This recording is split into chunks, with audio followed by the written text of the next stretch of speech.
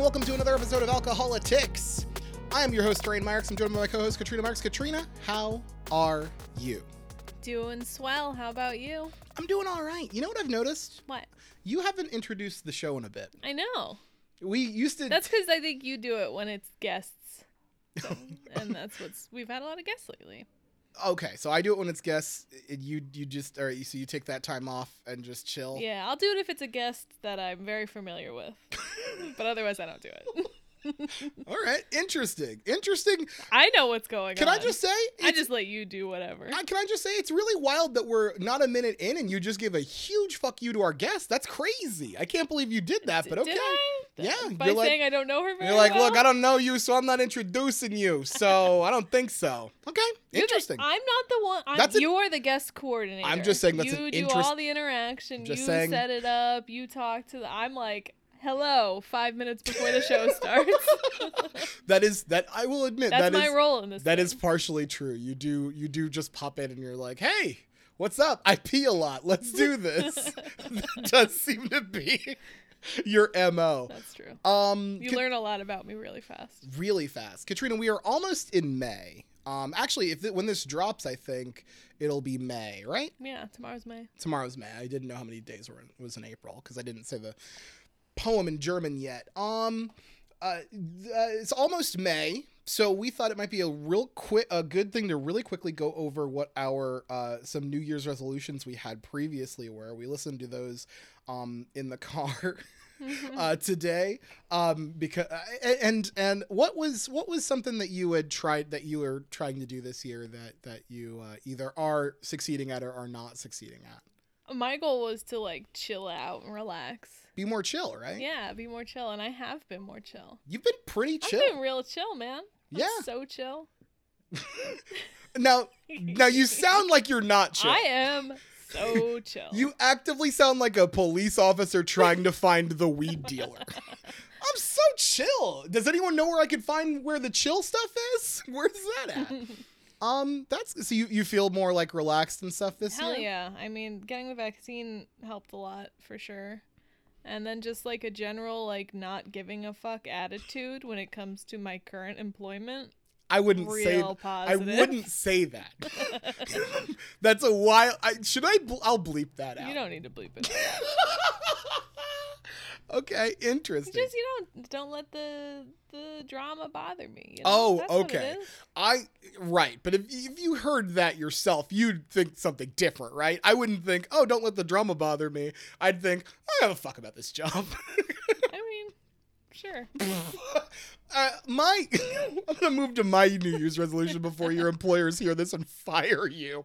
One of the things that. Sorry. No, you're good. One of the things that I wanted to do podcast-wise, well, let's be honest. A lot of the things that I said I wanted to do, I'm failing at. I wanted to start another podcast. We're almost half a year in, and I have not done that. Well, you've had meetings. I've had meetings. Me and my friend Eddie we've had production meetings, question mark. But and I say that because I've never had a production meeting before, but we've had talks and we're going to get it done. It just has taken a bit. But so technically I have failed that thus far. Also, I said this was going to be the year of games, because I previously said last year was going to be the year of games on the podcast, and that has not come to fruition. No. I don't even know. Have we done? No, we've done at least one game. I think it was literally one game in almost half a year. Yeah, so I think that's accurate. I gotta buckle down and get some games in this. But I am getting the podcast up on time. No, that was a last year resolution. Damn it. No, I don't think you're doing any of the things you're supposed to. That's not true, and I'm gonna explain how that's not true in just a second. I have actually, one of the things I said was getting more guests, and we are absolutely getting more guests. I think that was the last year. Shut up. No, it was this year. We're getting more guests. I'm absolutely getting more guests this year, and I think that's I think you're doing all of last year's resolutions this year. I'm watching a bunch of movies. So many stupid movies. Mortal Kombat's a dumb movie. I would like to introduce our guest because I'm getting more guests for this year. She is an activist. She's the host of the Progressive Voice for Action Together, and she hosts her own podcast called The Alicia Show. Please welcome Alicia Duque. Alicia, welcome to the show. Hello. I'm so happy to be here. How are you?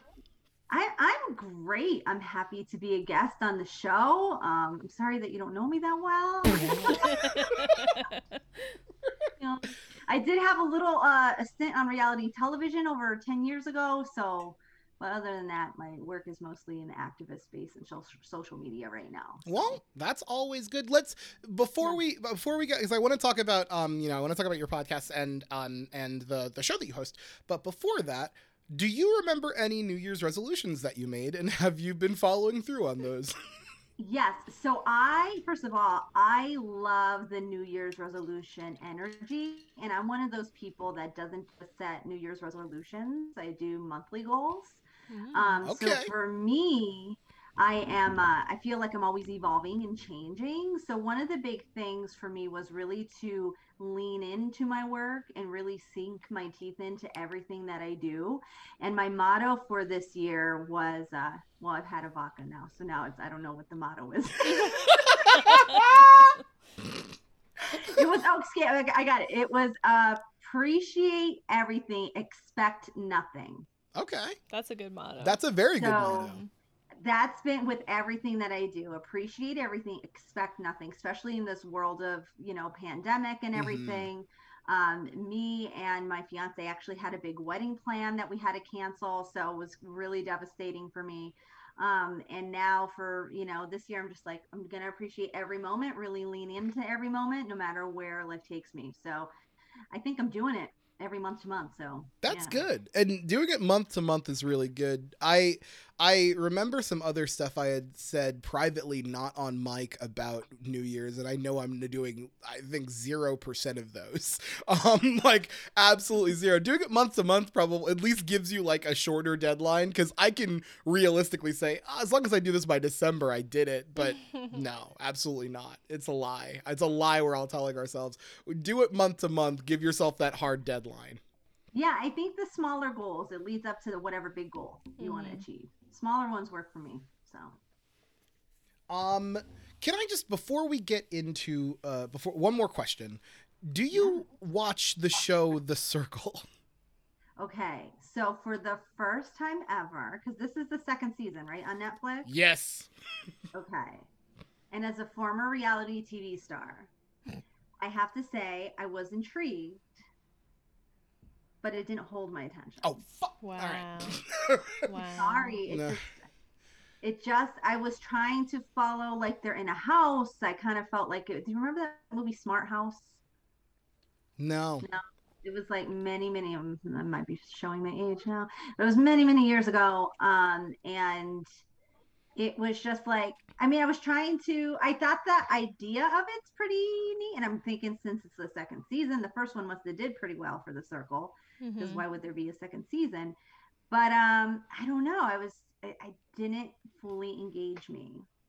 Sorry, guys. Interesting. Interesting. Yeah, and I Um, had people tell me, "Oh, you got to watch it. It's like magnificent." And I love reality television, and Katrina, I you don't liked the first season more than the Yeah, I second. think Is the that first right? season was better. know. I could see if you didn't watch the first season not being into the second one personally, but I don't know. I love it. You liked the characters in the Yeah, first one better than the second one. Characters, they're human beings. but they're playing characters Some of them are playing like characters. Oh, Rebecca. y'all, I say this every week. I say this every week, and I mean this. One week, we are going to just talk about the circle. And I want to do a full episode, but Terrain's like, no, that's not appropriate for the You guys love the show. podcast. Do you watch 90 Day Fiance? No. no, but we Okay, fucking so that's my should. jam. That show seems wild as hell. Listen, and me and my fiance did long distance for 2 years, and then I moved to Nebraska for him as he finished his service and everything. So for me, I think it's somewhat relatable. But what's remarkable to me is that so many people keep doing this over and over again for love, Mm. Mm-hmm. or to get to a different country. Another, Yeah. Yeah.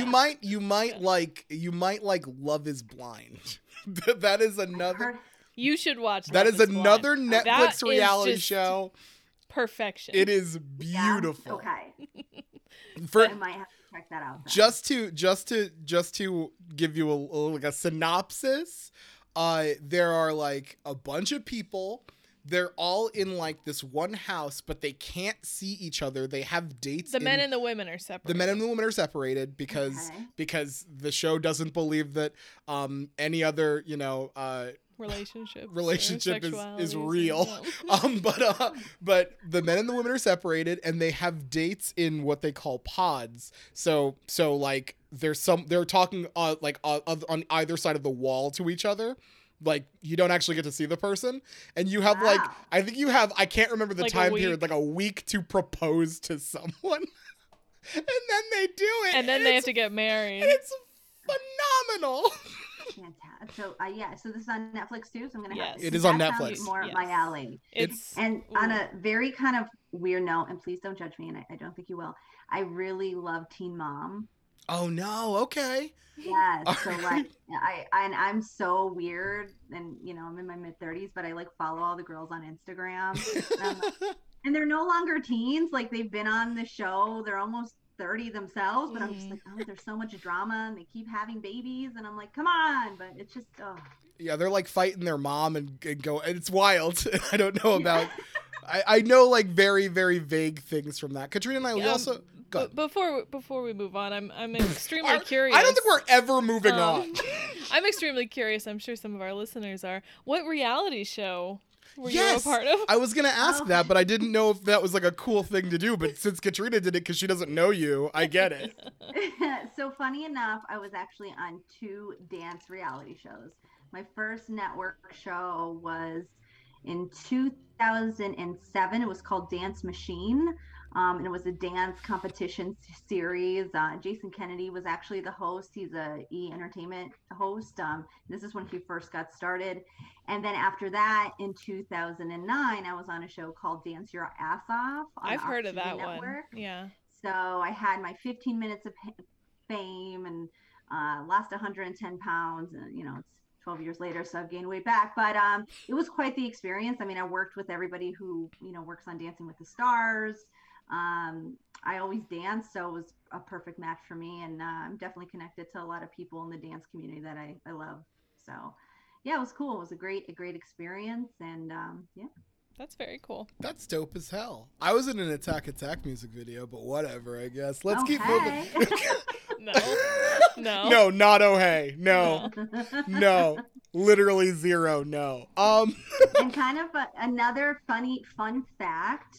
Before I did any of that, I was actually a finalist to be, I don't know if you remember the show, was the Flavor Flav show. No! What? No! What? Stop! Yeah. Everyone stop everything! What? Yeah, but I was not on there, so it was like before they had all the girls and Flavor of Love? Liked my flavor, so, but I did not end up going on the show, so. Okay, all right. Last thing before we move on. This is the real last thing. You didn't get up. You weren't on it, which honestly is a fucking blessing in disguise. But what do you think your name would have been? Because as you know, Flava Flav just got to name a bunch of women whatever he wanted. So what would your name have been? Listen, I'm a thick girl, so I'm thinking it had to be something like Thickness or something. He, like, you know, it was quite a casting experience because he had to see all the women himself and everything, and you know, New York got my place, I guess. You remember New York from the show? Oh yeah. No. Oh yeah, we know God. New York. We know New York. But yeah, when I tell people that, they're like, "What?" Like, no matter, even though I was already on television, I was like, "Yeah, well." I just didn't do that one. That's so wild. Retrospectively, and you know, my soon-to-be husband is like I'm glad you didn't get with the Flav. Yes. Yeah. I bet he was. Yeah.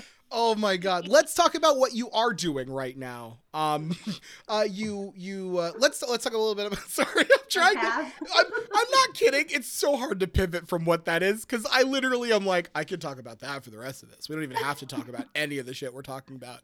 But that's not what the show is. I have to focus. Let's talk about what you are doing right now. You are a part of a group action together that I'm tangentially also sort of a part of, if Jess Britton asks, I am. Could you tell us about that? Tell us about what that is. Sure. So we are a local political activist organization, grassroots organization in northeastern Pennsylvania. I am the outreach organizer there, and I also host a new digital show for them called The Progressive Voice. We're committed to political activism and real community change. It's a wonderful organization within the greater NEPA area, and I'm happy to really, sink in and create those changes that need to be happening and get the word out there. You did. I was able to. I don't know how many. I don't know if there are more episodes. I know I got the one. I don't know if there are more episodes out. But you did a great episode on fracking where you got to talk to a state representative. How did you go about like how does that put together? How did you reach out to that representative to get them to participate with the show? Sure. The biggest thing with this digital platform is to really break down, conversations and topics that specifically within the greater NEPA area, even though people always talk about them, they don't really essentially understand it. I mean, even the first show was on fracking. Believe it or not, I had some people write me and they didn't even understand what fracking was, and was happy that I actually broke down what it actually looks like in our area. And, we have different connections with Action Together to get those conversations going with the people that we need to be talking to and get it out to the public. Gearing up, we are going to be focusing on infrastructure, which is obviously a hot topic right now with Biden's speech just, when was it, Wednesday night? Yeah, Wednesday night, about the American Rescue Plan. So we will be covering all of that and what it looks like at a local level. And, it's important. And me personally, I'm a busy mom. I have 3 kids at home, multicultural family. 2 of my kids are on the autism spectrum. So this affects me and my family directly on how these funds will be distributed and how this will really help out the greater community here in NEPA. So, next show we'll be gearing up. We'll be talking about infrastructure and really excited to get that out there as well, get the right information out there. That's awesome. You also host your own podcast called The Alicia Show. What do you like to talk about in that? Sure. So I'm a life lover. So I love to put a little extra pep in everybody's step.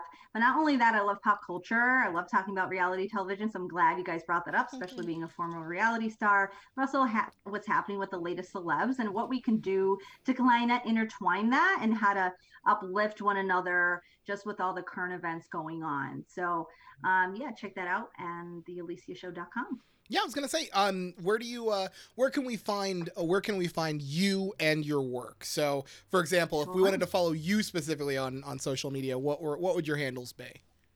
So all my handles on social media, Facebook, Twitter, Instagram, TikTok, is at Miss Alicia Duque, and you will find me there. And then if you're interested in hearing of my podcast or just staying up to date with everything that's going on, even my activism work, you could check it out at thealiciashow.com. Awesome. One more thing. You teach dance classes, is that correct? I do. I shake my cake. I have a question. This reminded me. I'm trying to be as professional and not like weird as this, because we had an episode like a while ago where someone mentioned goldfish. One of our guests mentioned. Where's this going? It sounds great. One of our guests mentioned the snack goldfish. And I said it was the snack that smiles back, but it was a female guest, and Katrina's like, "Did you just call her a snack?" Like, no. So I'm trying from that point on. I'm like, I have to be as careful with what I say as I can. You teach a dance class. How and I saw a post about it, so I just want to ask, how the fuck do you get to do a 6 o'clock dance class in the morning? How's that possible? How do you do that? And is it because you have children? Because that would make sense to me. Otherwise, what I'm hearing sounds like like just insane. It's completely foreign to my entire being. Well, first of all, part of it is my kids, but I read a book many years ago, and I wish I had the title for you because I don't remember it. It's called Wake Up, Asshole, it's 6. Yeah, basically. But it talked about how you should do the things that you're really passionate about and what you love to do right in the morning, because it's going to set your day. Okay. So for me, I love to dance. Like, and I've had this dance background. I've struggled with weight back and forth, and a lot of the people who come to my class, like they really just come to, I think, really have a kick-ass time. And it's different than, your fitness guru who's doing a whole bunch of burpees. I'm there, with Megan Thee Stallion, just shaking my ass the whole time, and they're loving it, and so do they. And that's how we start our morning. So I say, come shake your money maker before you go make that money, honey. So, and then they're there with me. So yeah, it's a good time. Well, That's awesome. No, okay, that honestly, that is awesome. And Katrina, I have some great news. We're gonna start doing the podcast at 6 a.m.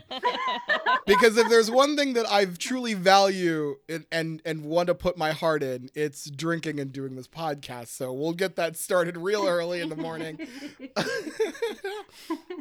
That's great. So honestly, go. Like these are some super awesome. I'm sure the podcast itself is super awesome. I know the Progressive Voice is super awesome because I have seen that, and I'm very excited for the episodes that are coming up. So go find Alicia and get on that shit. It's gonna be awesome. Yeah. Let's get into our show. We're skipping quick news, and I know what you're thinking. How can we skip quick news when Joel Greenberg released a letter from Joel Greenberg essentially pointing out Matt Gaetz as a predator exists, and the fact that Rudy Giuliani got raided? How are we skipping that? And I'll tell you what, I'm not skipping it. I just said it, but we are going to go ahead and talk about. As we had pointed out, Joe Biden gave his joint address to Congress on Wednesday. Just for all our poli-sci heads and our historians out there, it's technically not the State of the Union. That doesn't happen the first year. I didn't look up why. It's stupid. Doesn't it happen before inauguration would happen? No. The first year in office, it's not a State of the Union. Right. It's a joint address to Right, Congress. but like, doesn't the State of the Union normally happen like in January? It happens in like February. They're inaugurated before they give it. Yeah, it would still be weird. You can't give a State of the Union. I've been the president for a week. I don't know what's going on. Let me tell you what the State of this Union. It is confusing. There's a lot of stuff I don't know about this. So Joe Biden gave his address to Congress. I wanted to start by talking about like how it was weird in the sense that like it's not a usual address. You usually don't see an address during a pandemic where you can't have a full house. Joe Biden spoke to I would say there were like 200 ish people in the building when that's not even half of the House of Representatives. Definitely a weird. But if you were looking at it head on, like if you're looking at it just like the cheering sounded quieter, but the camera angle was, as long as you were looking directly at Joe Biden and VP Harris and Speaker Pelosi, normal. When they did crowd shots, you saw the empty seats, but straight ahead, normal. What did we think of just the optics, like the look of the address? I'll start with Alicia. Sure. Well, the one thing that I loved was seeing two female leaders right in back of Joe Biden. Damn right. Yeah. Damn right.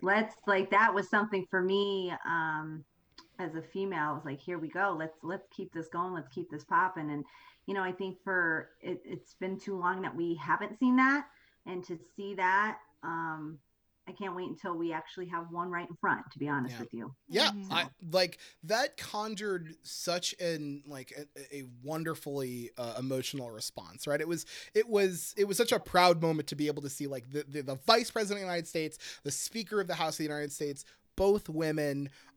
We have a black woman as the vice president. Like it's beautiful imagery, and it just conjured up like, we're almost there. One more. Give me one more. Like the idea of center, left, and right, that triangle all being women. Huge. That will be a huge moment. And based on what we saw on Wednesday, it seems like it's closer than it is far away. Katrina, what did you think of the viewing of it? I think at this point it seemed pretty normal. Yeah. I'm so used to seeing people in masks and social distance and everything. It didn't feel odd. I think it would have felt more odd to see people closer together. Yes, So- I think that's fair. Like in the terms of like the grand scheme of like the joint address, it definitely looks different. It looks like, but in the terms of where we are in April 2021, Mhm. I forgot what year it was. In April 2021, that does look normal. It's Like if 1993. in July 1946, like if we did see a full house, that probably would have been jarring, right? Like Yeah. I feel like Yeah. in that, like Yeah. I feel like in that, like looking at it that way, that would have been insane. Though I can never get over how awkward it is to watch these really old politicians like fist bump each other and like Yeah, bump the elbow. elbows and stuff. I'm like, that's not, no, I don't like Yeah. it. I'm not a fan. Yeah. I agree. It does come off a little bit awkward. Mm-hmm. Like when you see like Joe Biden and Nancy Pelosi fist bump or elbow bump, it's like 160 years of combined of just like, yeah, I'm like, I don't know about this. I don't know about this. Yeah, I wonder if like a side bump, like in dance, you know how they used to like bump the hips. Hip bump. Hip That bump. would work. Maybe that would work out better. I don't know. They would break their hips doing that. It's Yes. very dangerous for our elderly politicians. Mhm.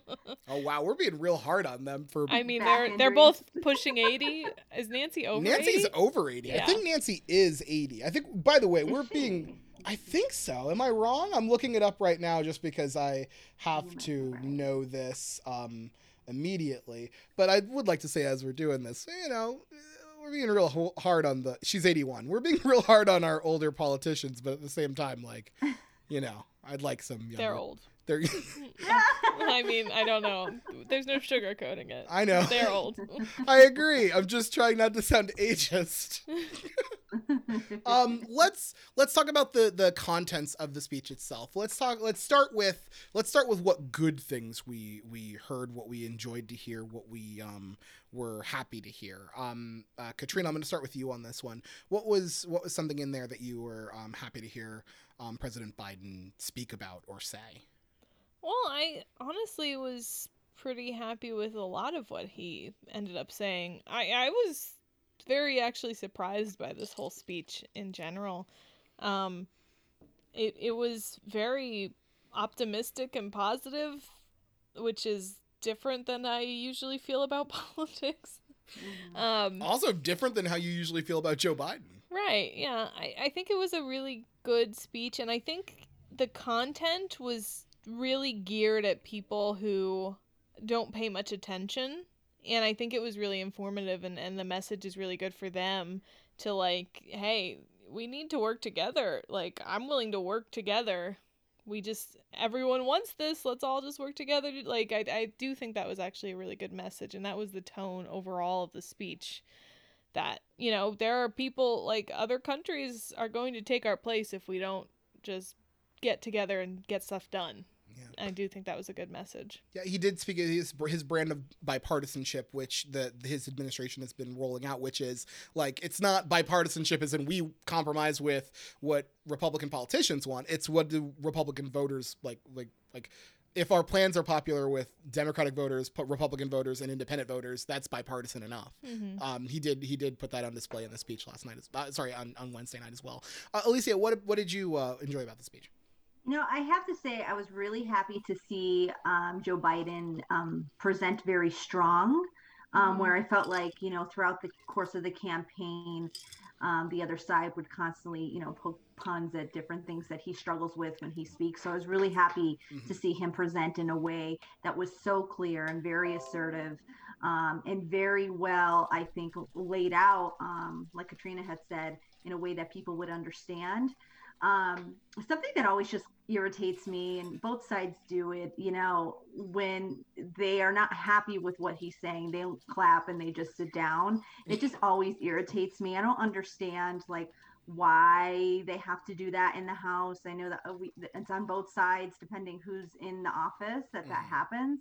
But it's just I just feel like we need to get we just need to stop that. Like, that's just juvenile, in my opinion. Yeah, it's all very juvenile. There is this like weird, like this weird thing that exists in all of these addresses where the president says something and like either A, it's everyone has to stand and applaud because they're like, I'll get killed if I don't stand and applaud for this, or one half who's like this on the side of the president stands and then the other half is like sitting with their arms crossed, really upset.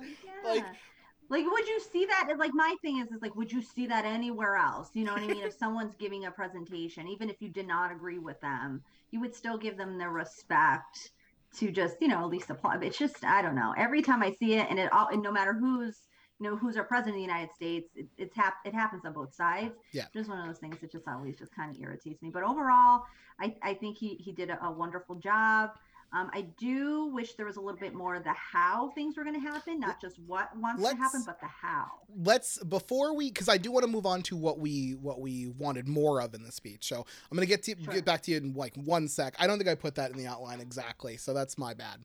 I like set up the outline in like a bare bones way and then like updated it for myself to be like, all right, here's how I want to get through this stuff. So that's my fault. By the way, one thing I didn't say at the top, and this isn't a tip I give during the podcast, but I'm going to give it now just because I didn't do it before the podcast.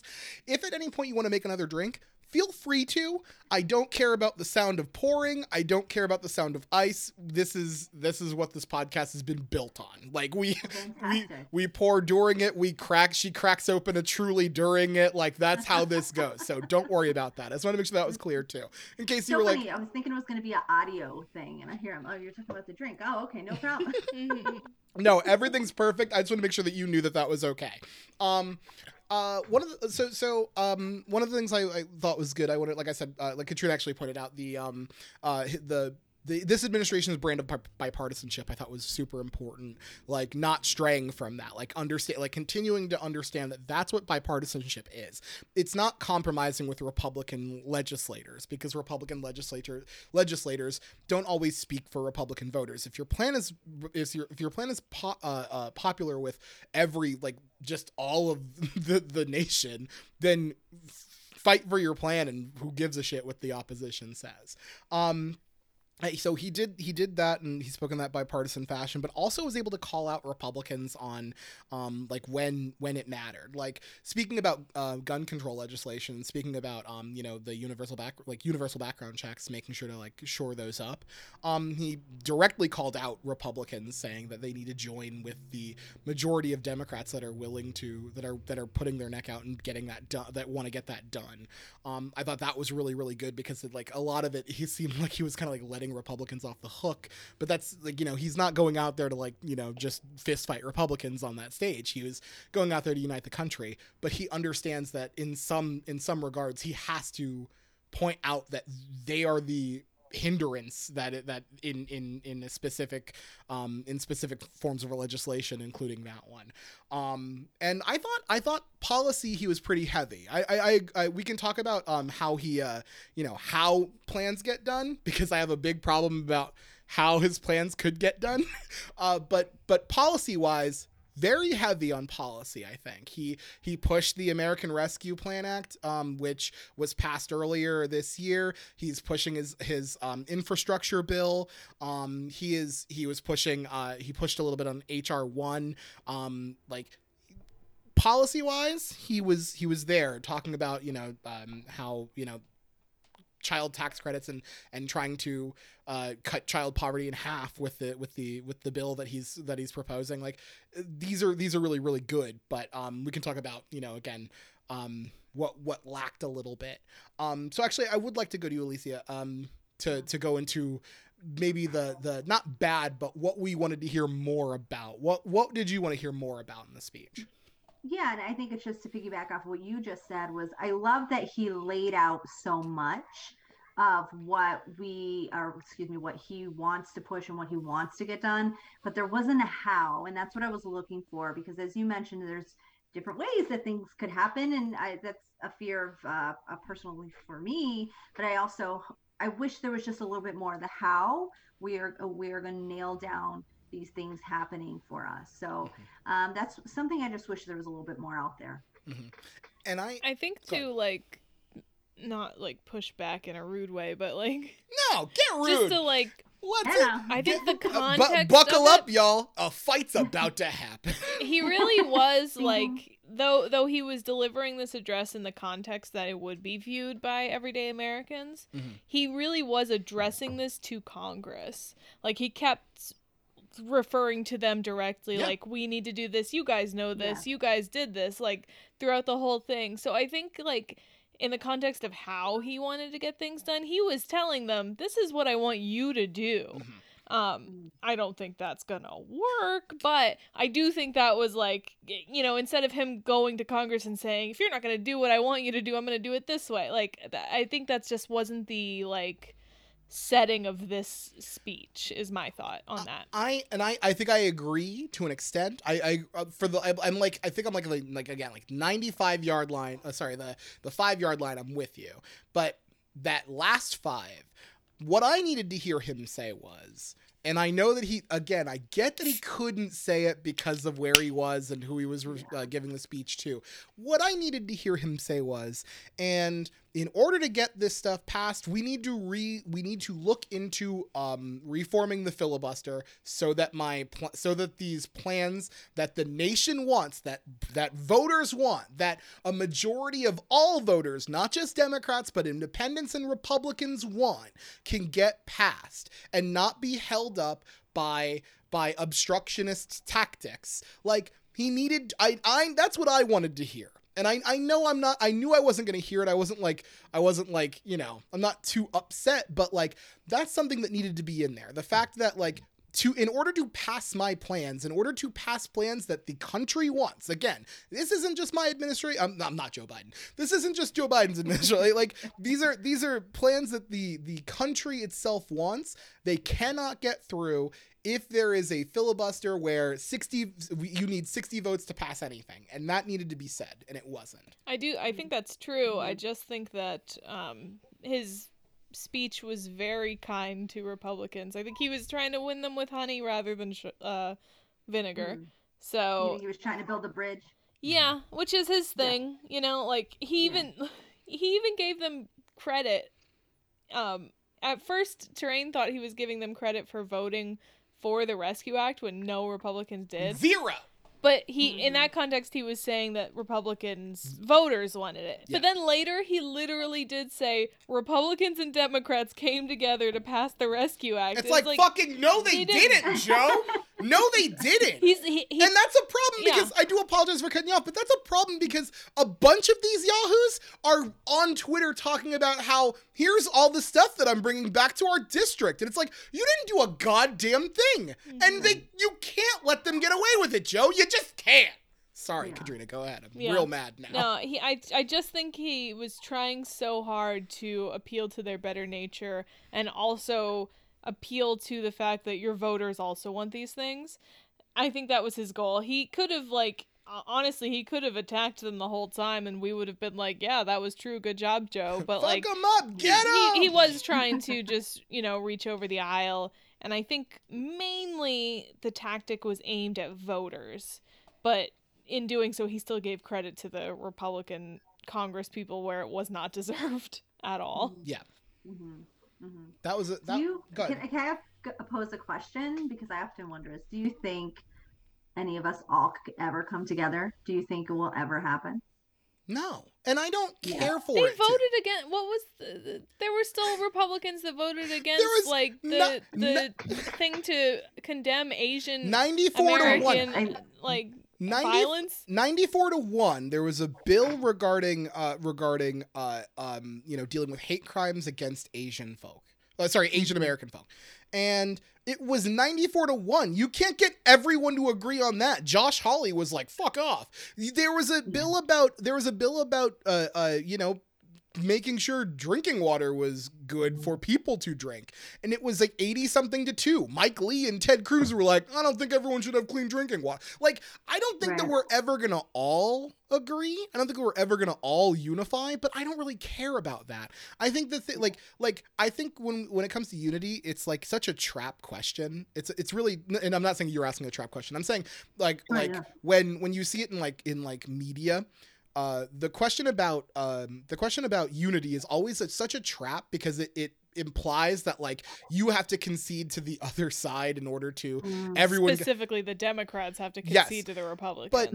But truly, everybody getting paid is good. Everybody being able to vote is good. Everybody getting healthcare is good. Like, that's the like, if we're talking about unity, how about we like make like talk? I'd rather talk about equity. I don't care about unity. I'd rather talk about equity. If that's a way that I can phrase that. Right. That's a good question. Yeah, no, it's just something I think about often, like being in this space, and I have to listen to the other side to really kind of debunk a lot of stuff too that they're trying to push as well. And I go, is there ever going to come a time where we are going to be on the same bridge? I don't know. Yes. There's really, I think, a huge cancer in the right wing of America, and it's not something that us on the left can fix. It is something they need to root out within themselves, and until somebody's willing to do that, and most of them are willing to do that, it's not going to happen. Because we do have people on the right who have spoken out against Trump and tried to do things, but then they get ostracized by their own party. So it's just, it's hard. Like a bad high school. Yes. Like, take the insurrection, for example. The January 6th insurrection. You still had, after the insurrection, like late into the night, you still had multiple Republican politicians, Republican senators, coming out and doing exactly what the insurrectionists wanted, which is trying to block the vote. Like, that's why I'm like that's why I'm glad that the Biden administration has like their view on bipartisanship as, I'm talking to the voters. I don't care about what these dumb politicians want. I'm talking to the voters, because truly, how are you working with a side that is like, no, I think armed insurrection is fine. I think that the president of the United States pushing people to commit some sort of armed insurrection is fine. Like, that they're not something you can't compromise with that side. You don't compromise with white supremacists. You don't. That's true too. And that is a large part of the right wing of America right now, and that's there's nothing we can do about that. I really don't think there is. It's the people that are in like you need more people like, and again, I bring, here's the problem. I bring this up because like there are Republican politicians that are like, I don't agree with all the like Adam Kinzinger, who I maintain is probably one of the most attractive people in Congress. I've said this before. I'll say it again. You say it almost every podcast. That's honestly not true. That's not true. Oh boy. That's not true. I don't know. Listen back. Listen back to, look, is this a ploy to get people to listen to all our podcasts? Because I think it's a great ploy. It's not true, but it's a great ploy. That man's a snack. But anyway, like, if you like look at it, like, he did come out and say, like, I don't like the Trumpism and I don't like armed insurrection, and like, but you were basically silent and voted with the former president on almost everything. So it's like it's hard to take seriously when people are like, I don't agree with this. It's like, you didn't say a damn thing until this thing happened. Yeah. So the answer is no. No, I don't think we're all going to get along, and I'm fine with that. As long as people get what they need, I don't care if we get along. I think that's where I'm at. Like, as long as we take care of the planet and take care of workers and take care of sick people, then I don't give a shit if we all agree. Like, I don't care. Well, according to Tim Scott, America's not a racist country. So. Can I just real quick before we move? I just Tim Scott. There is a fucking almost octogenarian white man running laps around you regarding fucking racism and racial justice. How are you allowing that to happen, Tim Scott? That is baffling to me. Like, Tim Scott coming out and saying that nonsense is just baffling, because it's as if he doesn't experience the same America that I experience, which he does, and he knows that he does. But didn't he say, and I mean, because a lot of it I had to tune out when he came on because it was just a whole bunch of lies. But didn't he say he was called the N-word as well? and then at the end, like say that America's not a racist country. I would need to see the specific transcript. And Yeah, I'm pretty sure he said that in the beginning, but don't quote me because again, that's hypocritical. What are you talking about? That makes no sense. These are your words that you're saying that makes no sense. I did not watch this because I almost never watch the response to these things. But I did see like a backlash thing, like that there was like racist stuff against Tim Scott trending afterwards. But he said during the speech that this isn't a racist country, and then came out after the speech and then that said he was being racially attacked, which is kind of wild to me. During the speech, he said, I've also experienced a different kind of intolerance. I get called Uncle Tom and the N-word by progressives, by liberals. Just last week, a national newspaper suggested my family's poverty was actually privilege because a relative owned land generations before my time. Tim. Right. So then at the end, then to say America's not a racist. Okay. What? So he thinks that just the left is It's racist. just the left that's racist. Got it. I see what he's trying to do. Oh my God. And it's just so wild for that to be like his worldview. Like, no, I'm pretty sure it's the left. It's like, my dude, there was a Charlottesville rally where they screamed Jews will not replace us. And they were very angry about black people as well. Like, where are you at? Where is your head at? It's so hard. Let's, It's sad, honestly. It's really sad. It was just, to me, it was a whole bunch of just lies. And quite frankly, with having a TV background too, seeing him read off the teleprompter with his head tilt the whole time was really annoying. And I was like, could someone direct him that, like, I know he's trying to read the teleprompter, but if he moves his head forward and then looks down a little bit, he doesn't have to be like this the whole time. That was another thing I noticed during Biden's address, is that he did, like, I'm sure there was a teleprompter somewhere, but he did a really good job, like, of not making it obvious. Mm. And he was, like, we all know that Joe Biden struggles during speeches, but he was really on his game for the majority of the speech. Towards the end, you could tell he started to fall off, but for the majority of it, I was really impressed. And anyone who's listened to this podcast knows I do not give Joe Biden props on speaking a lot. You don't give him props on anything a lot. Honestly. I was very impressed by this. I really was. I wanted to just get to what I just wanted to add what I thought was, not necessarily savory or something I would have. One of the things, number one, we hear the phrase, the country was built by the middle class a lot, and he's middle class Joe, he's Union Joe. So I get why he threw that in there. That's not factual. The country was not built by the middle class. If we're talking about built, the country was built by slaves, man. You gotta fucking say that. Also, two quick things. One of the things he said was healthcare was a right, but didn't back Medicare for all. And said that, we need to make education more affordable, but didn't talk about canceling student loan debt.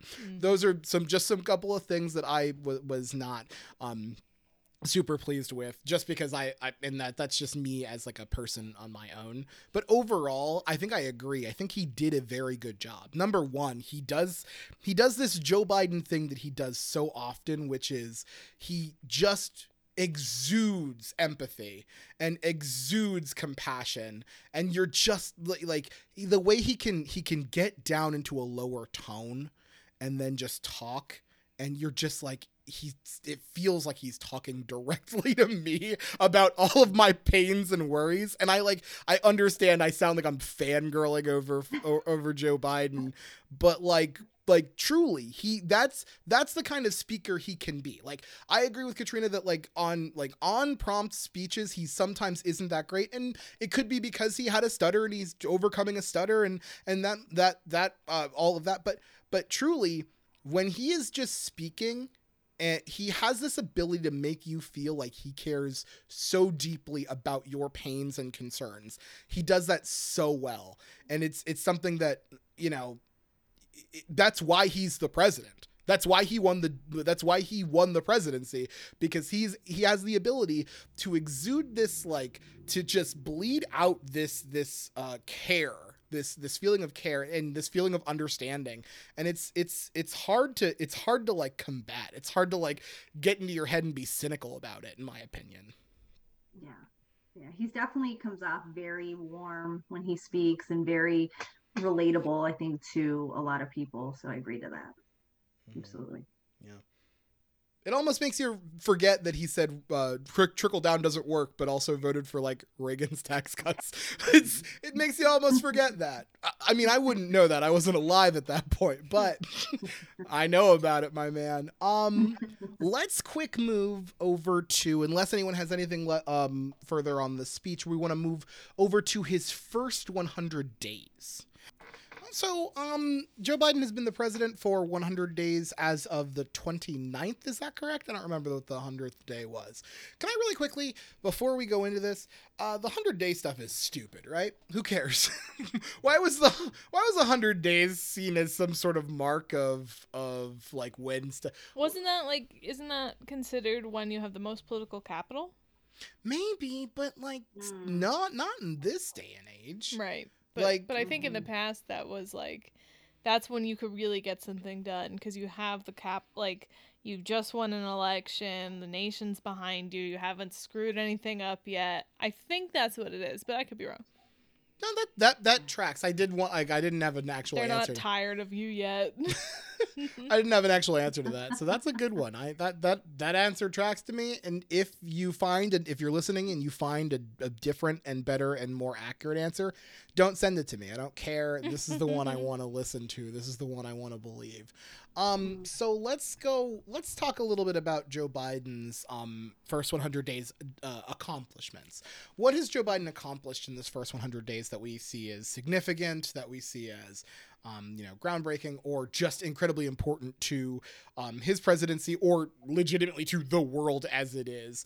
Who would like to go first? Go first. I'll go first this time. Wait, no, hang on, Alicia, did you want to go first? Because it looked like you're... No, I was just, sure, I'll go first. I think the biggest thing that I am really excited to see is how he has really presented the vaccine rollout. I really do feel like he is really legitimately trying to get these shots in arms, and it is happening. And I know we're a little bit of a stagnant right now because of, people that are fearful of this vaccine. But that being said, I do see an overall good push, and I feel like we're seeing a light at the end of the tunnel, and that's good leadership to me. So I'm very happy to see that, and to see someone who's out there for the greater good for everybody, and so we could get past this. I 100% agree. I think that, he, when getting into office, had his 100 million shots in arms for his first 100 days. And I remember, so there was Dick from Texas, Dan Crenshaw, Representative Dan Crenshaw, who's like, if he really wanted to make a difference, he'd say I'd be impressed if he did 200 million. Well, I really would like to check in with him, because Joe Biden updated that to 200 million in 100 days and hit that goal before the 100-day mark. So I'd very much like to check in with Dan Crenshaw, that prick, and see if he's given those props that he said he was going to give out. I can't imagine he would, because of his lack of backbone. But I do think that's the most important thing, right? Like, we are living in a situation where we can't go see each other. So one of the most important things is doing what we can to make sure that we can go see each other. That make sure that grandparents can see their grandchildren, to make sure that people can go back into work and work safely, and this, that, and the other. Like, his ability to roll out these vaccines, because again, he took over and there was no vaccine plan. There was no vaccine rollout plan. Nada. He took over and did his crew did a fabulous job of rolling out that vaccine to as many people as possible. We even had with the Johnson & Johnson vaccine, we had a pause and a delay in that, and that didn't really, we're slowing up now, not because there isn't access to it. We're not slowing up because of that. We're slowing up because of vaccine hesitancy and this, that, and the other. That's hard. That's not something that the Biden administration could really fix. That's something that like communities have to fix themselves. But we have that access, and everyone over 16 is eligible, and it's super important. Like that's good. That the fact that we have that ability is really, really good. And I'm hoping that like with his speech when he called for everybody to get the vaccine, I'm hoping that like more continue to do that. Katrina, your thoughts on his accomplishments? On his accomplishments or the vaccine? Role? Your call. I mean, I think the vaccine rollout, the COVID-19 response in general, is the most important thing that has gotten done in this first 100 days. I mean, oh my, like, just for me personally, I imagine it's a lot of other people feel the same way. The Biden presidency with the COVID pandemic has felt so much better than all of the Trump presidency COVID pandemic. Well, hang on. Now let's before we start shitting all over the Trump COVID pandemic response, let's go over the facts of that, right? When COVID reached, we have to. We don't have to. We just have to. I think it's important to point out, like, my man did a great job. Okay, so when we had a COVID case here, he's like, look, don't worry about it. It's gonna go away. We have 2 cases now. It'll be 0 cases next week. And then all the while telling Bob Woodward, this is bad, guys. This is really bad. It's airborne and it's so bad. Then going in front of Fox News cameras and saying, don't worry, guys, this is nothing. They're making a big deal out of this. The Democrats want to make a big deal out of this. Like, it's easy. The bar for COVID response was so low. Like, it was the bar for everything was so low. Like, geez, what we put up with, what we had to deal with a president that just lied to our faces all the time. But he told it like it was. Obviously, like silencing doctors, and told it like it was. It's just, I don't know how Biden could have screwed this up, honestly. I don't know what he could have done where we would have been like, oh no, maybe he wasn't the right choice. Like, can you even imagine anything? I can't. I can't Listen, imagine. So when when COVID was first shaking down and there were all those press conferences in the beginning, like week to week and stuff like that, one of my kids had said to me at the time, I think it was my youngest one, and they're just like, he really doesn't know what he's doing, does he? And I'm like, nope. Nope. I don't think so, kiddo. No, honey. Kiddo, I don't think so. He told us to inject bleach into our veins. I don't think he knows what's up. I'd argue he has no idea what's up. No, yeah, you're right. Like, it's very difficult to think of like a, but truly, like, I understand there's like an incredibly low bar, and reasonably, truthfully, when Joe Biden took office, that 100 million shots in 100 days was actually low. That we were going to be on track to get that because of what they had already like set out in their plan. When he doubled it, that was great because it actually showed that he was showing some sort of ambition. Previously, like, that was just like, yeah, we're gonna already hit that. That did it feel like it then though? It didn't. I don't think it didn't feel like it, but the number said it was going to happen. So it's not, and I understand, like, under promise, over deliver. I get that. But like, just saying that, it was like, but right, that's what scientists, that's what math says is going to happen already. And for him to double it and hit that goal, and continue to have a robust vaccination plan that shows that we can eventually get outside and be around other people. Also with the CDC, like, changing their guidelines on the way that we're able to behave with each other, with and without masks and that kind of, like, that's important. That's very important for his presidency because that's the defining thing for this presidency. Mm-hmm. How he handles this pandemic is going to be the defining thing for this presidency. And I think that he is meeting or exceeding expectations at this point. Another thing I wanted to point out, the American Rescue Plan Act, heavily supported by the left, right, and center that are like voters, like left, right, and center, just people in general, not left, right, and center media or politicians, because they're completely different animals. But this was something that was very, very needed and very important to a nation. Expanding unemployment insurance, expanding that child tax credit, getting people the $1,400 checks to get us up to get them up to $2,000. Like a lot of provisions in there, helping out small businesses, restaurants, those kind of, like, that was very, very good as well. It's so good that Republicans who voted against it are campaigning on it. Like, that's how good it is. Like, I think that's going to be one of the defining moments of his presidency as well. Even though, like, again, it's something that happened almost like pretty early in his presidency. That is something that's super important and is going to have a good effect, especially if he's able to get his infrastructure bill passed as well. Katrina, what do you think? Well, I mean, I think it's worth pointing out that the Rescue Act might be one of the only big pieces of legislation that he does get passed during his administration. We're getting that infrastructure bill. Are we doing budget reconciliation for it? Yeah, we are. Because Joe Manchin said that he didn't want to keep doing budget reconciliation. Joe Manchin can go fuck himself. I agree, but unfortunately we need him to vote for it to go. So, but anyway, it's pretty much the only major piece of legislation that has passed in the first 100 days, and it's very major and very crucial, and was very, very helpful in a lot of ways. So, it's a big accomplishment, but I think it will be looked back on as one of the major accomplishments of his entire presidency, because it might be one of the only ones. How dare you? Unfortunately. Alicia, what about you?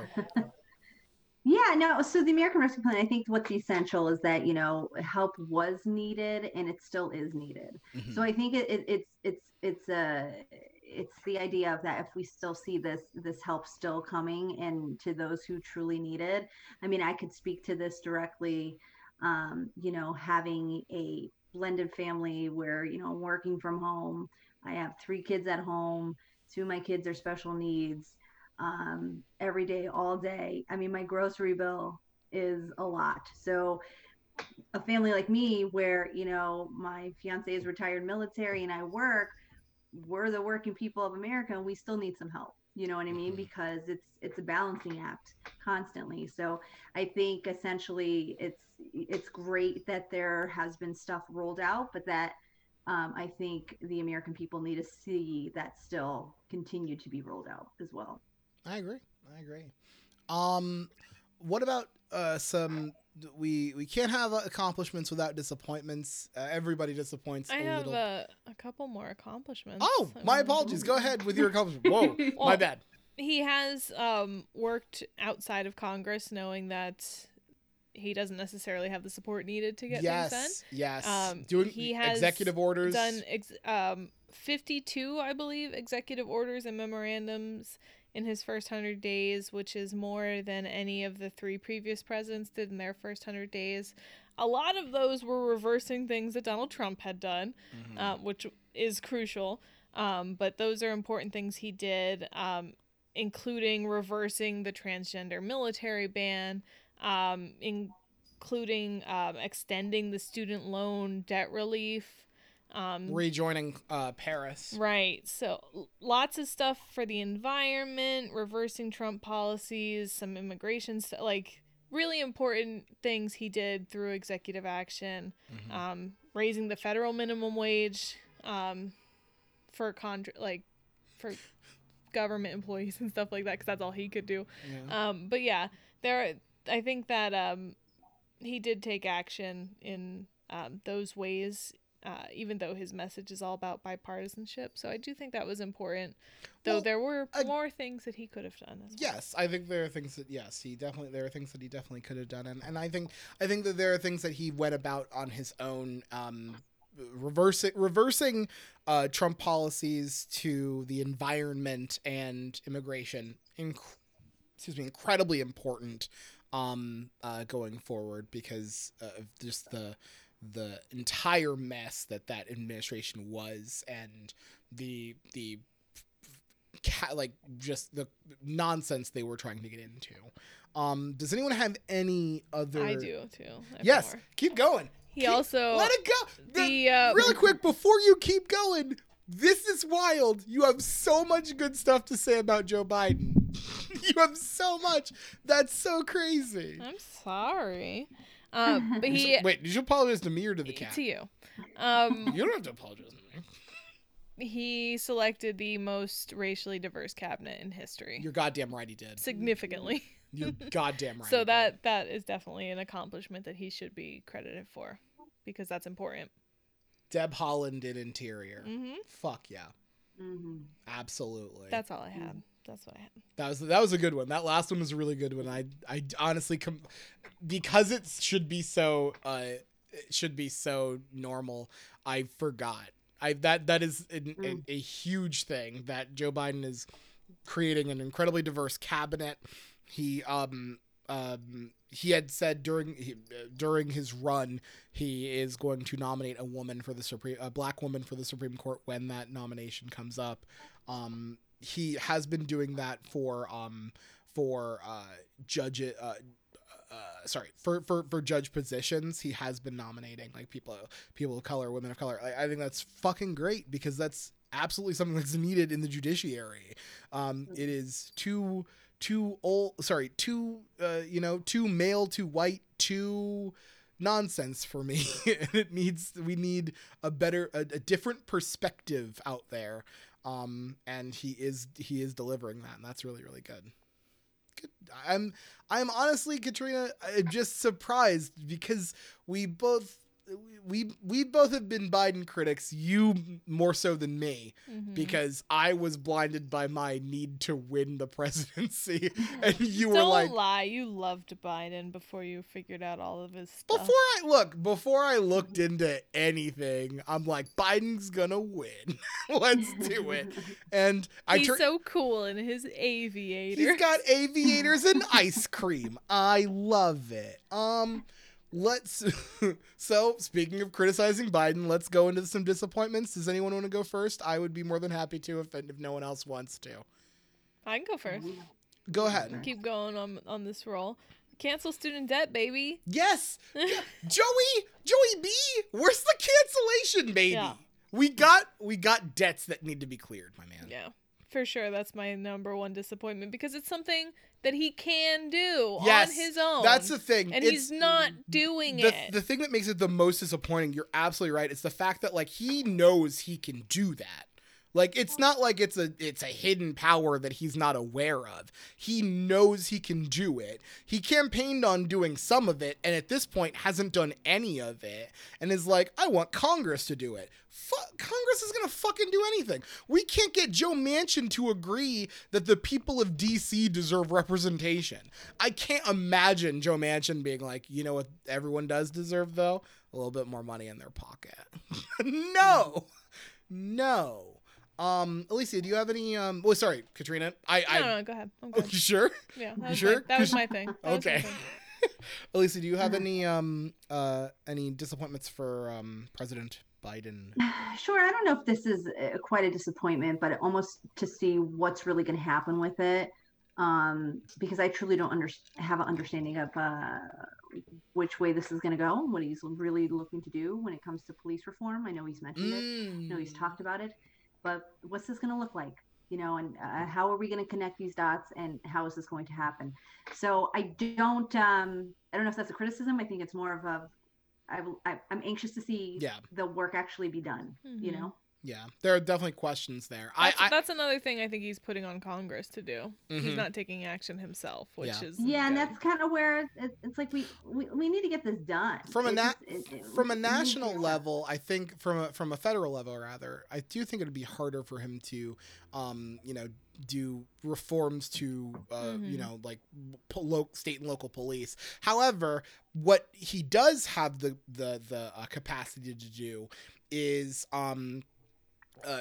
his Justice Department can do more investigations on police precincts and police departments that have high levels of I'm going to use their language, quote, officer involved shootings, unquote, or complaints of brutality.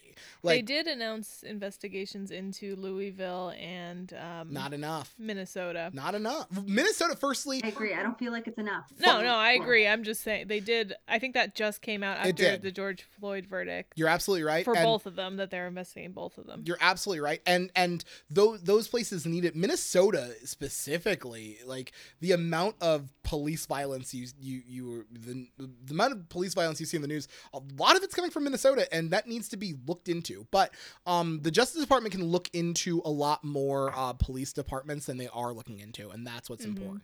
I think that that's something that federally needs to be done. And I don't know if that's because, again, now here's where we are in a situation where I don't know the exact specifics of what Joe Biden can direct the Justice Department to do versus the Justice Department being an independent, like the Attorney General being an independent agent that can act that has to act independently from the, like, that's the thing. I'm not sure if, like, I should be criticizing Joe Biden on, or if I should be criticizing newly selected Merrick Garland on. Like, I'm not sure where that criticism lies, but it is there. Like, the Justice Department needs to be looking into more police departments that are committing these fucking heinous acts. Another a cool thing that's related is that the Homeland Security announced that they were gonna, like, I think start like a task force or a committee or something to spend a lot of time investigating white supremacist groups. That's good, because they're one of the which I'm like, oh my god, Homeland Security doing something. That's cool. That's not detrimental to our country. Yeah. Another disappointment I have, just real quick, it shouldn't have taken progressive activism and bullying to get Joe Biden to increase the amount of help me, Katrina. Increase the amount refugees that we take. That was something I was going to say. The immigration situation has not been handled well. Agreed. Like the fact that, like, he had to be bullied into, like, the Trump level that the Trump administration level was historically low and like unsympathetically low.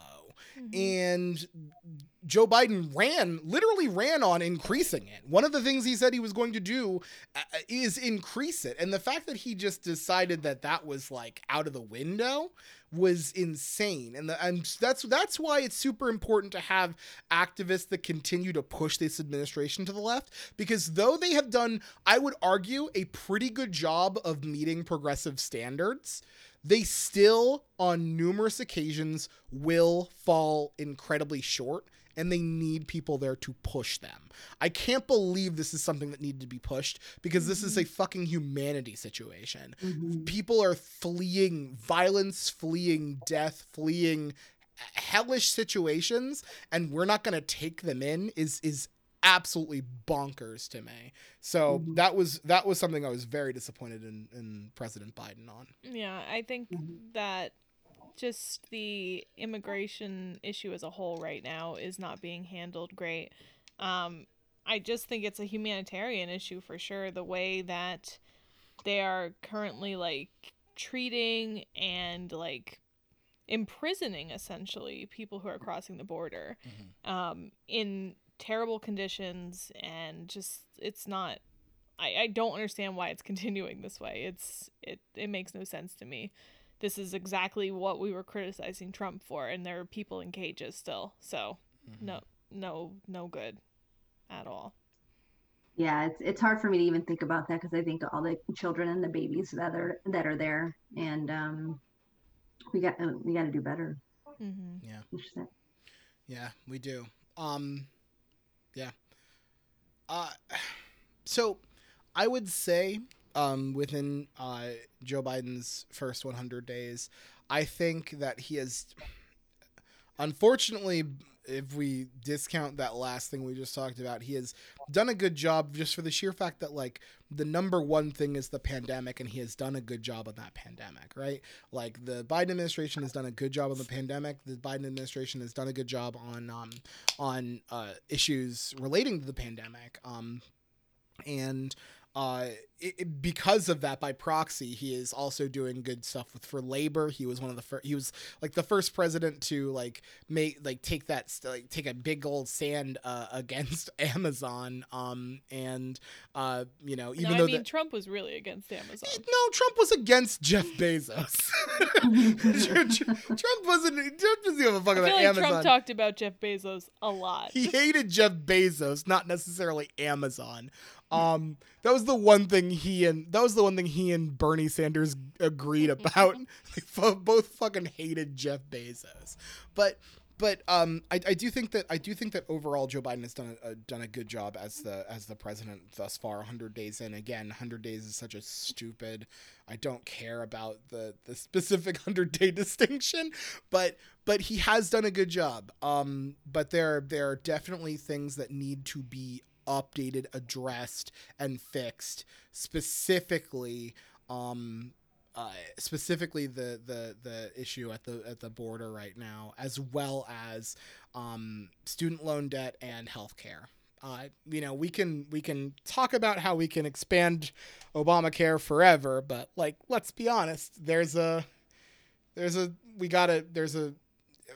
a public option, and then we're good, I guess. We got to add a public option because there are still people who can't get to it, who can't afford the premiums. We need a public option, or we need Medicare for all that is true. I'll leave it at that. Katrina, give me your What, you want, like a grade? I'm not asking for a grade. I'd say he's like at a B. We're not a B solid, not a B plus. Oh, just a solid B? Yeah. Good. I think on the pandemic, it's an A for sure. But on the pandemic, it's an A fucking plus. Yeah. Yeah. I agreed. I think he's doing. I think he kicked ass at it. Honestly, I think he's doing exactly what should have been done. I got to see like 6 people in the like I got to see them after an incredibly long time of seeing 2 people. So I would argue A plus on the pandemic. A plus on the pandemic. Yeah. And that is like the most like here and now biggest issue for this country right now. I agree. Yeah. Mm-hmm. Alicia, what about you? You don't have to give a grade. No one asked for a grade. I like grading. Grading's fun. Overall, I have to say, I think he's doing a great job.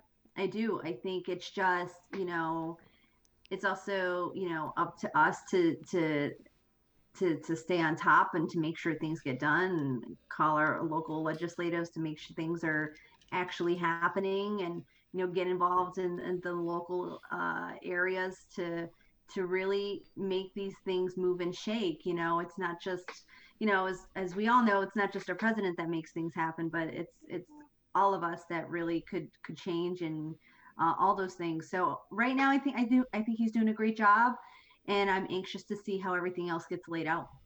Mm-hmm. I agree. Yeah. Alicia, I wanted to talk to you. We're gonna end by talking about you as okay. I'm a little bit tipsy, so I do apologize for if things sound crazy right now. I wanted to talk to you about like kind of like you as a person, and the like you are an incredibly interesting person. You have a multicultural family, and raising like multicultural kids in America at pretty much any point, but specifically now, has to be difficult. And I wanted to kind of talk to you about that, and I wanted to like let you kind of talk a little bit about who you are, and some like stuff specifically for you. And I'm sorry, I'm not good at putting it in a certain way because I'm tipsy. It's a lot, so I guess I'll just go with it. So I I was born and raised in northeastern Pennsylvania. I'm half Chilean, and being a Latina in this area, I felt like many years I never could really be exactly who I am because I was raised around, quite frankly, just a lot of white people.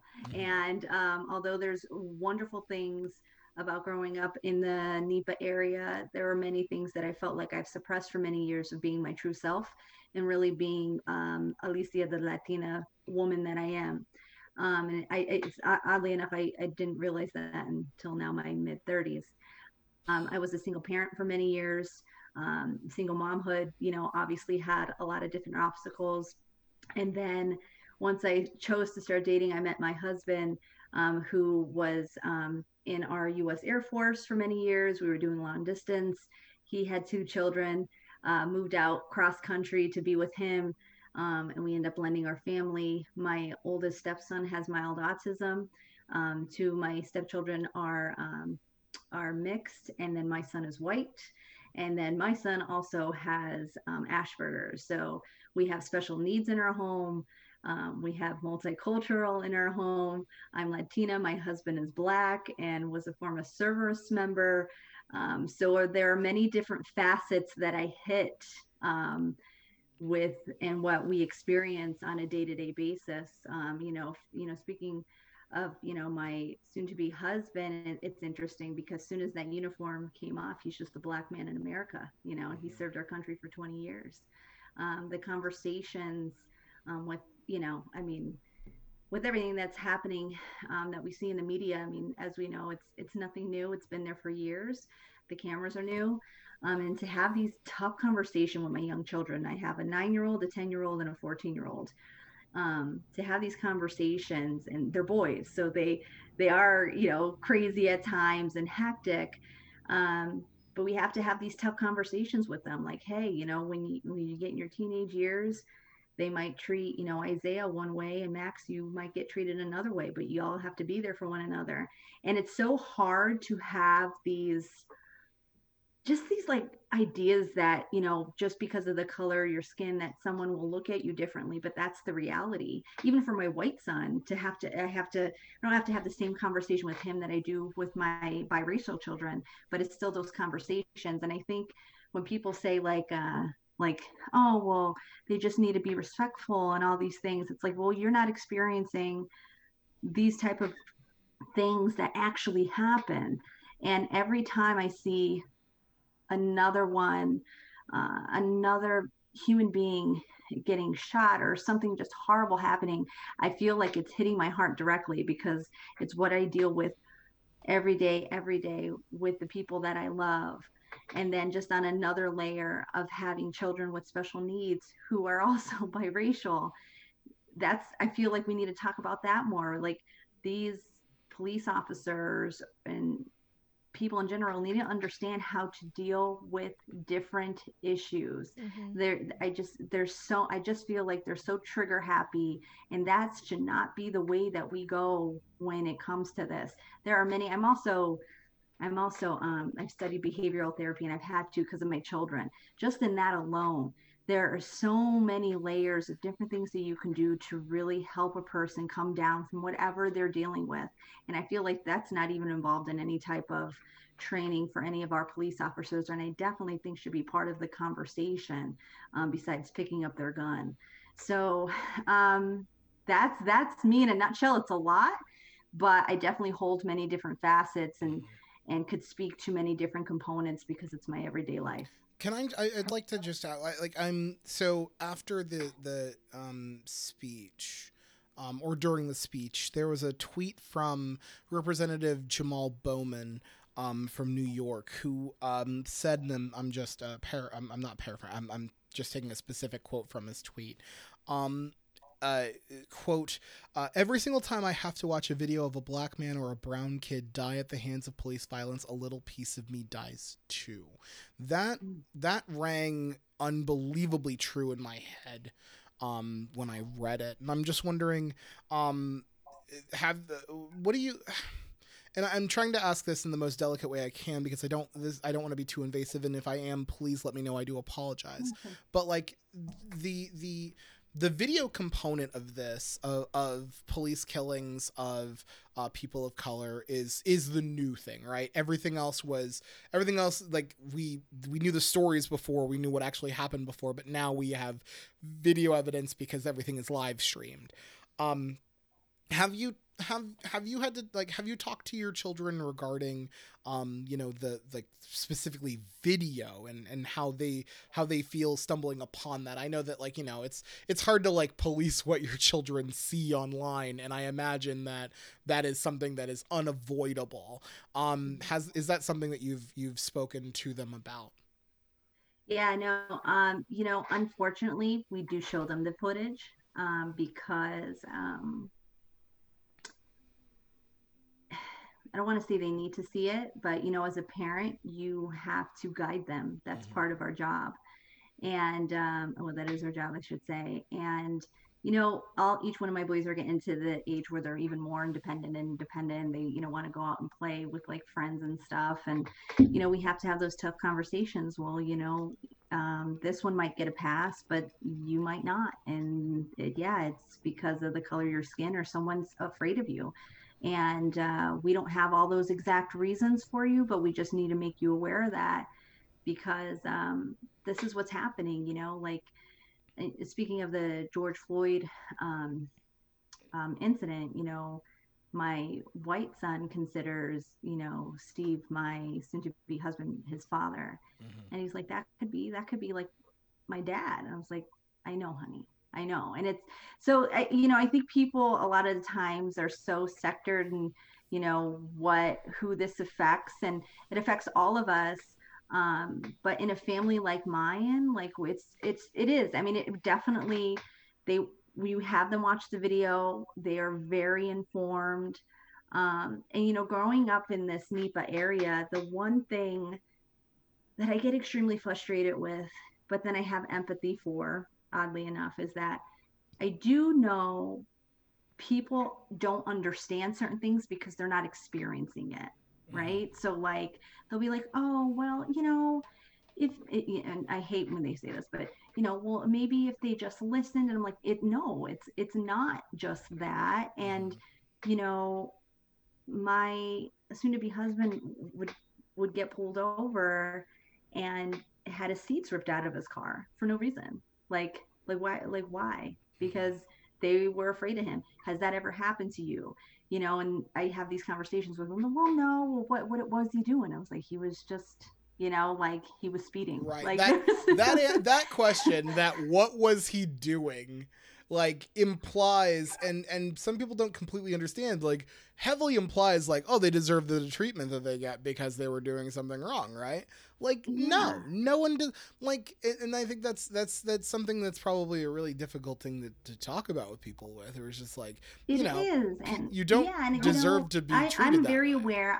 I'm a Latina woman, but I'm very aware of my privilege as well, right? So unfortunately, I've had these conversations with white people, and they'll be like, well, is he like, but you're like Spanish, but not like really Spanish. And I was like, what are you saying? Like, what does that mean? Or, oh, so, like, he's like black, but not like black. What does that mean? Like, what? Like, why? If you ever find out, they've had these conversations with me. Maybe with a black person, they would not have that conversation with. And I feel. But what about with a black person? Would they have the conversation with the black person? What's that? Sorry, that was. Sorry. That was a joke off of you saying that they would say something that's like black but not black. So I asked. Yeah, my bad. What is that? What do you mean? Like, like, there's only. Yeah. I'm like, what are we talking about? But these are those conversations I've had with white people, and I'm like, this is so crazy that you think this way. But then part of me understands it's because you never left your bubble, right? So you've stayed here. I've grown up in Northeast Pennsylvania, but like I mentioned, I was on reality television. I lived in Los Angeles. I lived on a cruise ship. I went out to many different places across the country. And I really think it's important that you at least leave your area at least once to experience different parts of this world, because if you stay in your bubble, that's all you're going to know. And I do think that's a big part of where racism, comes up. I mean, it comes many different places, but I think that's a big component, especially for people in the greater NEPA area. Yeah. I'm gonna end with a fun question, I guess. Okay. This is all difficult, and Katrina hasn't talked for a while. So I'll end the question on this. Alicia, Katrina, you are engaged to black men, soon to be married to black men. We're dope, right? We're cool as hell. 100.